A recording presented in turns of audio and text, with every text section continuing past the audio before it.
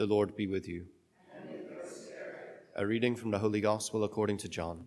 Glory to you, O Lord. Jesus decided to go to Galilee, and he found Philip. And Jesus said to him, "Follow me." Now Philip was from Bethsaida, the town of Andrew and Peter. Philip found Nathanael and told him, "We have found the one about whom Moses wrote in the law, and also the prophets, Jesus, son of Joseph from Nazareth." But Nathanael said to him, "Can anything good come from Nazareth?" Philip said to him, "Come and see." Jesus saw Nathanael coming toward him and said of him, "Here is a true child of Israel. There is no duplicity in him." Nathanael said to him, "How do you know me?" Jesus answered and said to him, "Before Philip called you, I saw you under the fig tree."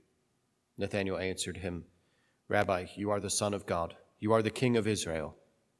Jesus answered and said to him, "Do you believe because I told you that I saw you under the fig tree? You will see greater things than this." And he said to him, "Amen, amen, I say to you, you will see the sky opened and the angels of God ascending and descending on the Son of Man." The Gospel of the Lord.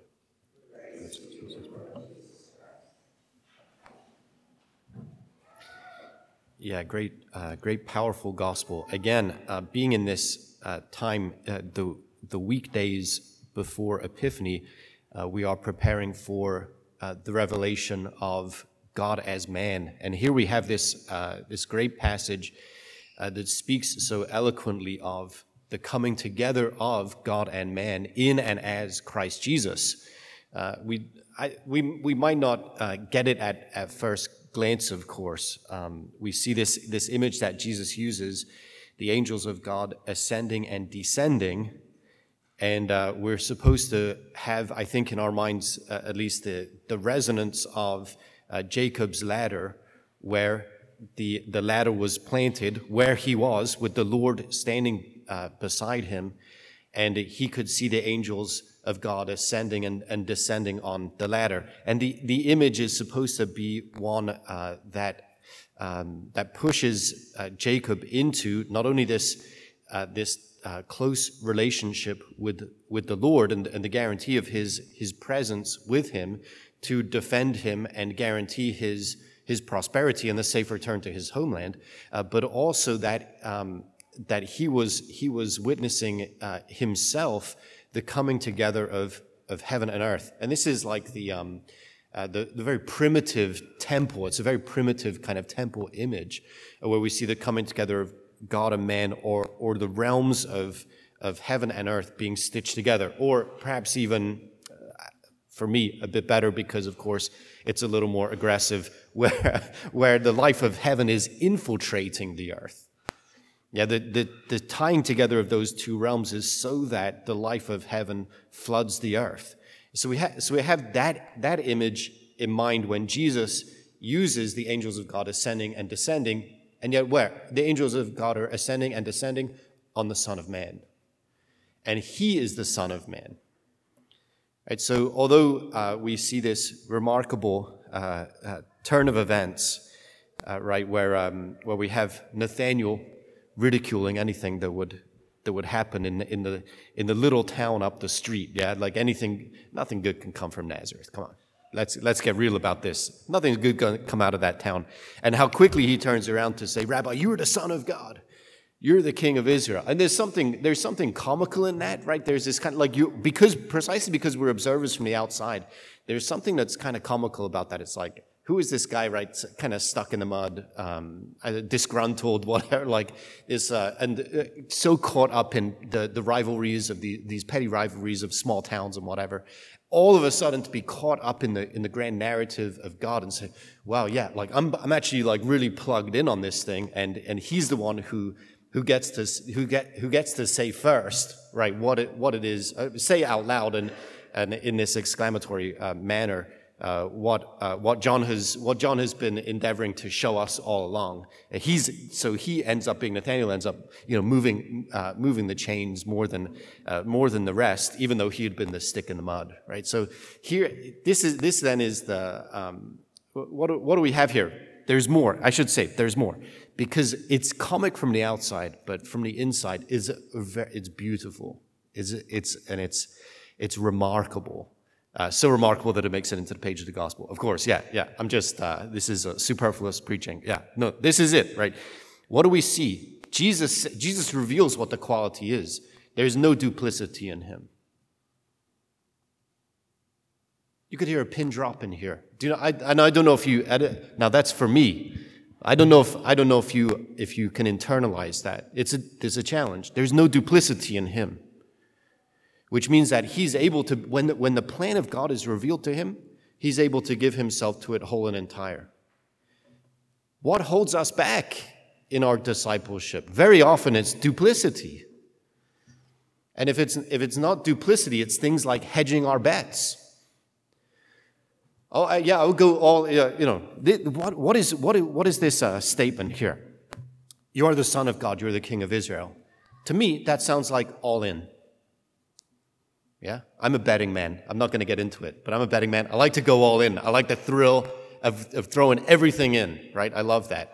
You know me as a man of extremes, so this is not a surprise to you, okay? But this is it. This is what we're seeing. There's no duplicity in him. He's not holding back. He's not keeping something in reserve. He's not hedging his bets. All in. All in on Jesus. This is the point. All in on Jesus. This is what matters. Our challenge is that, when we look at duplicity or hedging our bets or whatever, there's a lot of stuff going on there inside of us. I think very often fear, and I'm reminded of it because we read from St. John in these days, right? The first readings that we've had, we're reading from St. John. He's talking about love, and we know that he says also, perfect love casts out fear. So St. John knows what he's up against as well. And he knows that very often that duplicity in us, that discomfort that has us disengaged from the reality that's in front of us, whether it's in distraction or addiction or something like we're fleeing the scene. Right? This is very often the cause of duplicity in us. Fear. We can't stay there in the moment. It's too uncomfortable. It's too uncomfortable. But what is it that will conquer that? It's not a renewed it's not necessarily like a renewed focus of mind, like, okay, like I see what's going on, I'm just going to drive my way through it. What's going to get us there is actually being in relationship with Christ Jesus. That's what's going to get us there. And there's all kinds of things to say here about the fact that we're social animals. We're made for relationship. And also the fact that our relationships fall short of what they need to be. All of them do. Hopefully not all of them, but all of them do. Outside of the relationship that we have with Christ Jesus, which falls short only because we're falling short, we don't have relationships that are as they ought to be. But we do have that relationship with Christ Jesus. We do find in him the love that we need to be nourished and to grow and to be strengthened and rest. So he has to be at the very center. And that relationship of love has to dominate everything. Yeah, I said, what did I say? We're going all in. And I said, I'm a betting man. But there's no bet here. There's no bet here. The only thing that makes sense when we come in contact with Christ Jesus and we come to experience the love that he has for us is to go all in on him. That's the easy bet.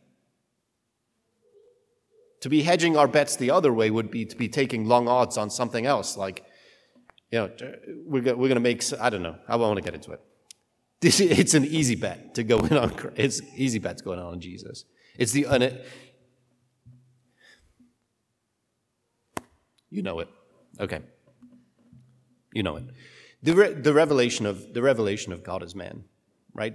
Why is it so important that, we're focused on this? Jesus at the center, the angels of God ascending and descending, the coming together of heaven and earth, the revelation of God as man.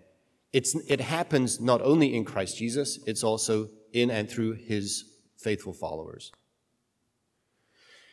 So then it's ours to be drawn by him, right? To be attracted by the power of his own life of love, to be drawn into relationship with him, restorative, renewing relationship with him, so that we can be reflections of his generous love to the world. My friends, we know, I don't know.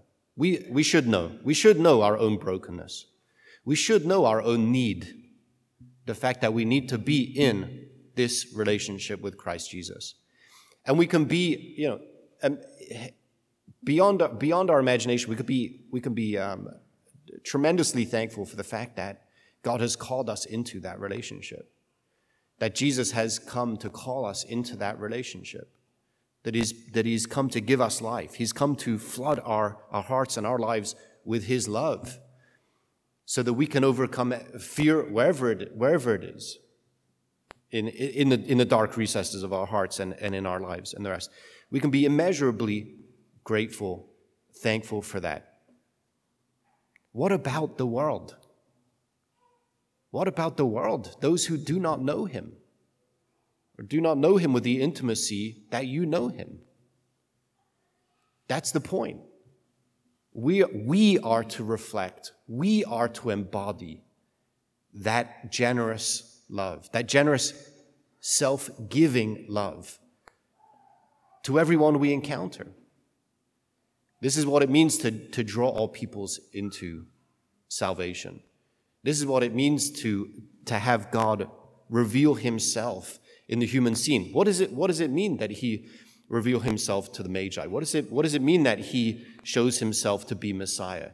If we're not going to live that way, if we're not going to prioritize that relationship, if we're not going to turn over our hearts and lives to him, and with the power that he breathes into us, live in his service with everything we've got.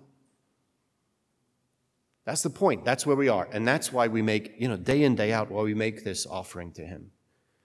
Why we come to Jesus, who is the new temple and who is the focal point of our prayer. He's the focal point of our love. We come to him in order that he might offer us, right? We might be caught up in his perfect offering of praise, of thanksgiving to the Father, and that we might then in return receive from him his own life of love that we are to bring to life wherever it is he sends us, in obedience to his call, always reflecting his radical generosity.